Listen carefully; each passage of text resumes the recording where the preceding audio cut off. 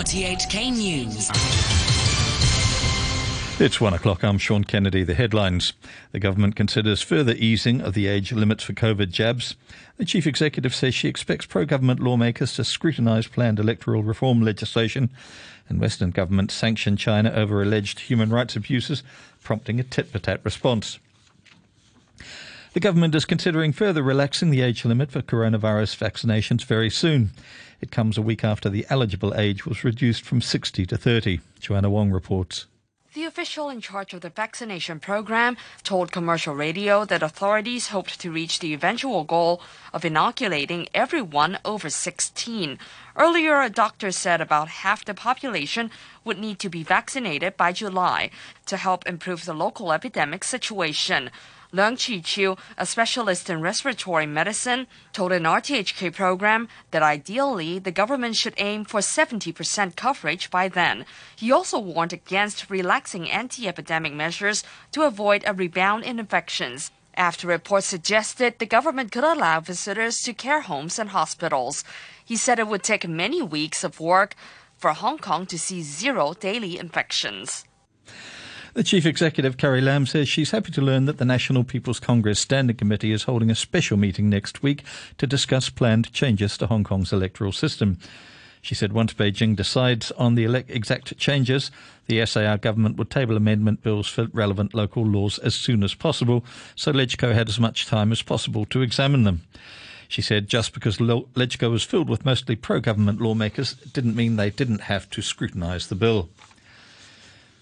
Mrs Lam says she trusts Henry Tang, the board chairman of the West Kowloon Cultural District Authority, to handle controversial artwork at a soon-to-be-opened museum. M Plus has been in the spotlight for owning an art piece which shows mainland dissident artist Ai Weiwei raising his middle finger in front of Tiananmen Square. Mrs Lam said Mr Tang, a CPPCC member and former chief secretary, had her full confidence in dealing with the matter. She said cultural work that violated the national security law should be dealt with seriously. The Justice Department has confirmed it applied for 17 sentence reviews last year, of which 16 concerned cases involving the 2019 anti-government protests. Justice Secretary Teresa Cheng wrote in a blog post published today that in 2018 and 2019, the DOJ applied for sentence reviews 6 times and 4 times respectively. Of the 17 sentence reviews applied for by the DOJ last year, the Court of Appeal heard and decided on 15 of them. She wrote that the Department of Justice had an important role to play in helping courts impose appropriate penalties and to avoid appealable errors. In a coordinated action, a number of Western governments have imposed sanctions on China over alleged rights abuses against ethnic Uyghurs in Xinjiang. The European Union, the United States, Britain and Canada targeted 4 individuals and an organisation. In response to the EU sanctions, which were announced first, Beijing said it would sanction 10 European individuals and 4 entities. One of those targeted by Beijing is a German member of the European Parliament, Michael Gahler. I think we should, as Democrats, be confident that all dictatorships will at some point come to an end, and we should support civil society appropriately and make these things that are happening, these violations of human rights, public, so that a broader world audience will look into that and thereby exercise the pressure and encourage Chinese fighters for human rights, be it in Hong Kong or in Xinjiang or in Tibet or elsewhere.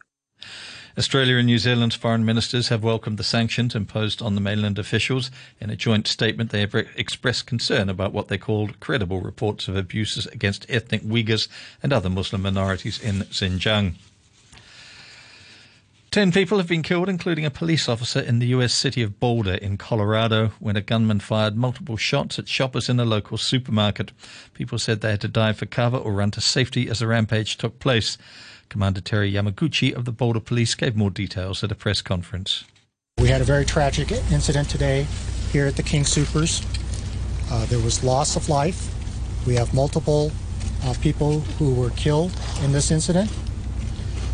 And I am sorry to have to report that one of them was a Boulder police officer. He praised his officers, saying their quick action averted an even greater loss of life. One suspect is in custody and being treated for his injuries.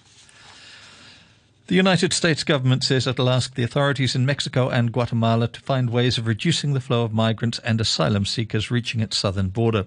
The U.S. Press Secretary Jen Psaki said there was special concern about the growing number of unaccompanied children arriving at border crossings.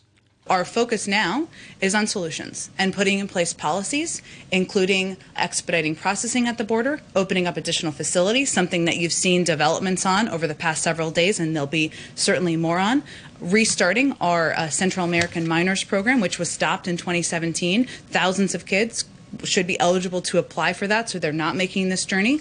So our focus is on solutions and implementing them as quickly as possible. Critics blame the Biden administration for a surge in illegal migration by removing some of the restrictions introduced by his predecessor, Donald Trump. The international charity Save the Children says the long-running war in Yemen is having a catastrophic effect on the country's children. They make up almost a quarter of all civilian casualties and are dying in their thousands from preventable causes. Here's the BBC's Carolyn Hawley. The war in Yemen has created catastrophic levels of need, aid agencies say. Fighting is taking place in heavily populated areas, and the conflict is becoming increasingly deadly for children. Save the Children says that millions of them are at risk not only of death and injury, but also starvation and disease. It says children are dying because they don't have enough food or access to clean drinking water. Acute malnutrition not only kills, Save the Children says, it also stunts children's growth and can disable them for life. Meanwhile, Houthi rebels have reportedly dismissed new Saudi proposals to end the conflict in Yemen, saying an air and sea blockade of Houthi-held areas must be lifted first. The Saudis proposed a UN-supervised ceasefire between Yemen's Saudi-backed government and Houthi rebels who are supported by Iran. The call by the Saudis for political talks between the two sides coincides with increasing drone and missile attacks by Houthi rebels on Saudi oil installations. Israeli voters go to the polls today for the fourth time in 2 years. This parliamentary election will decide whether Prime Minister Benjamin Netanyahu will remain in power. His opponents say he shouldn't remain in office as he's on trial for corruption charges, which he denies. Officials in Bangladesh say about 1,000 houses have been destroyed by a fire which engulfed sections of the vast refugee camp at Cox's Bazar. Dr. Bilal Isat with Save the Children, who works at the camp, said the cramped conditions caused even more panic. The fire was so massive that it was not controlled initially, and it took 4 hours to control the fire. You know, those Rohingya refugees, they're living in such congested place, and there are thousands of households in such congested camp. So it's very panicking situation. An independent inquiry in Scotland has cleared the First Minister, Nicola Sturgeon, of breaching the ministerial code, the rules which govern the conduct of those in power. She'd been accused of misleading the Scottish Parliament over the way she handled sexual harassment complaints against her predecessor, Alex Salmond. Here's the BBC's Alexandra Mackenzie. In his 61-page independent report, the senior lawyer, James Hamilton, said Nicola Sturgeon did not breach the ministerial code in respect of any of the 4 issues he considered. These included allegations that Ms Sturgeon had failed to record a series of meetings and telephone discussions with Mr Salmond and others in 2018. Also, whether she misled the Scottish Parliament in relation to those meetings. Nicola Sturgeon welcomed the findings and said she had sought to act with integrity and in the public interest. The Venezuelan armed forces say 2 of their soldiers have died in a border clash with Colombian rebels. 32 members of the Colombian group were detained. Here's the BBC's Leonardo Rocha. The armed forces said they had also seized weapons, explosives and drugs in 6 rebel camps, which were completely destroyed. Several soldiers were injured in the clashes that took place on Sunday in Venezuela's Apure province. Rebel groups as well as criminal organizations involved in smuggling and drug trafficking are known to operate along the border between Colombia and Venezuela, which extends for about 2,000 kilometers. But the size of this operation is much larger than usual. Relations between the 2 countries have been strained in recent years, with both sides accusing each other of harboring criminal gangs on their side of the border. The president of Honduras, Juan Orlando Hernandez, has been implicated as a co-conspirator in a New York court, which found a Honduran man guilty of drug and related weapons charges. The BBC's Will Grant reports. The jury in the trial, which has implicated the Honduran president in drug trafficking, found the defendant guilty on all the charges, which include conspiracy to traffic cocaine and related weapons charges. Giovanni Fuentes Ramirez, a Honduran, was accused by U.S. prosecutors of bribing President Juan Orlando Hernandez in exchange for official protection. Throughout the trial, the Honduran leader has denied any link to drug trafficking. Via Twitter, he insisted he has overseen a 95% drop in trafficking during his time in office. However, with his brother, Tony Hernandez, due to be sentenced on drug trafficking charges this week, the pressure on him is growing. The mayor of the U.S. capital, Washington, D.C., is pushing for the city to be made this country's 51st state. Muriel Bowser is testifying for Congress in support of a bill for statehood for the Democratic stronghold. While residents can cast ballots in presidential elections, they have no voting representation in Congress. A bid last year passed in the House but died in the Republican-controlled Senate. But with the Democrats now in charge and President Biden backing the initiative, supporters are more optimistic. The German government is extending its current lockdown for a further 3 weeks and asking people to stay at home for 5 days over the Easter holidays. Shops will stay closed and many religious events will be cancelled. The announcement by the German Chancellor Angela Merkel followed late-night negotiations with the country's 16 regional authorities, seeking ways to break the third wave of the pandemic. Finance and Baidu shares rose as much as 2% this morning in its secondary listing on the Hong Kong Stock Exchange. The Nasdaq-listed mainland search engine opened 0.8% higher than its IPO price of $252. Currencies: the US dollar is trading at 108.71 yen, the euro stands at $1.19, and the pound is worth 10 Hong Kong dollars 75 cents. A short time ago, the Hang Seng Index was at 28,506, 371 points down on the previous close. And now with the sports, here's Atom Chung. The Olympic torch relay is set to begin in Japan this week, with the rearranged Summer Games now just 4 months away. Organizers had confirmed that international spectators would not be permitted. But now the families of competitors who had hoped to travel to the Games in Tokyo received some potentially good news. Details from the BBC's Alex Capstick. When the announcement to bar all foreign fans was made on Saturday, it was assumed that it would include close relatives of competing athletes. Thomas Bach, the ISU president, he made a reference to it in his comments when he called it unfortunate, but that sacrifices have to be made. Athletes themselves spoke out about how disappointed they were that their families can't attend. But at today's executive board meeting, the issue was raised, and Toshiro Muto, he's the CEO of Tokyo 2020, admitted that they hadn't specifically addressed the question of family members. He said it was something they would do, but in virtually the same breath, he warned that as it stands, they will be treated the same way as every other overseas spectator. In other words, they won't be allowed in. So the door not completely shut on the mums and dads, the brothers and sisters who are hoping to be in Tokyo to watch their loved ones compete, although it's probably prudent for them not to get overexcited about the prospect of being allowed in just yet. In football news, Xabi Alonso has been offered to take over as manager of the German Bundesliga side Borussia Mönchengladbach. Alonso is a World Cup winner with Spain in 2010 and is currently managing Real Sociedad's B team.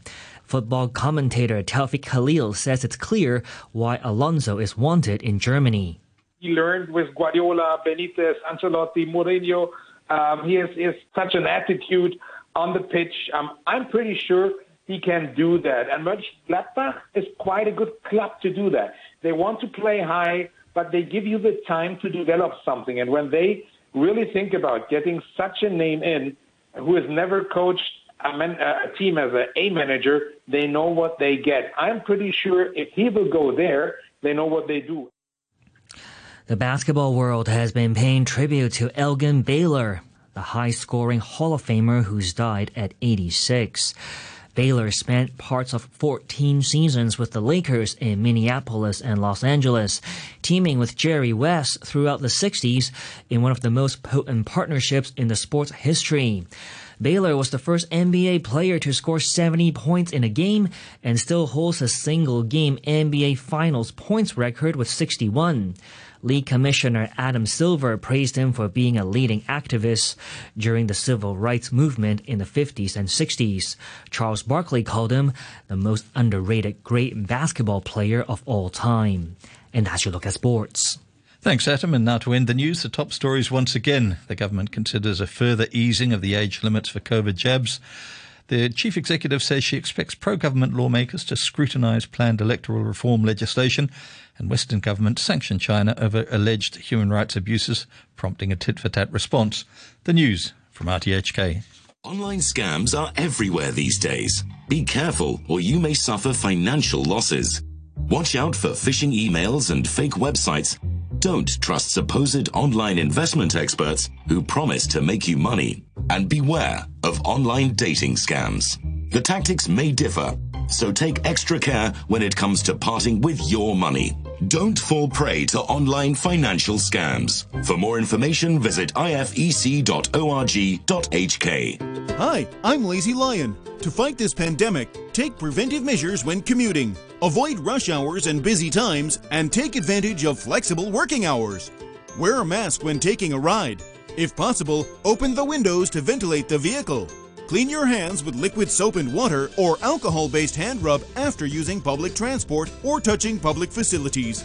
Social distancing can help prevent the spread of COVID-19. Tips for you and me to prevent COVID-19.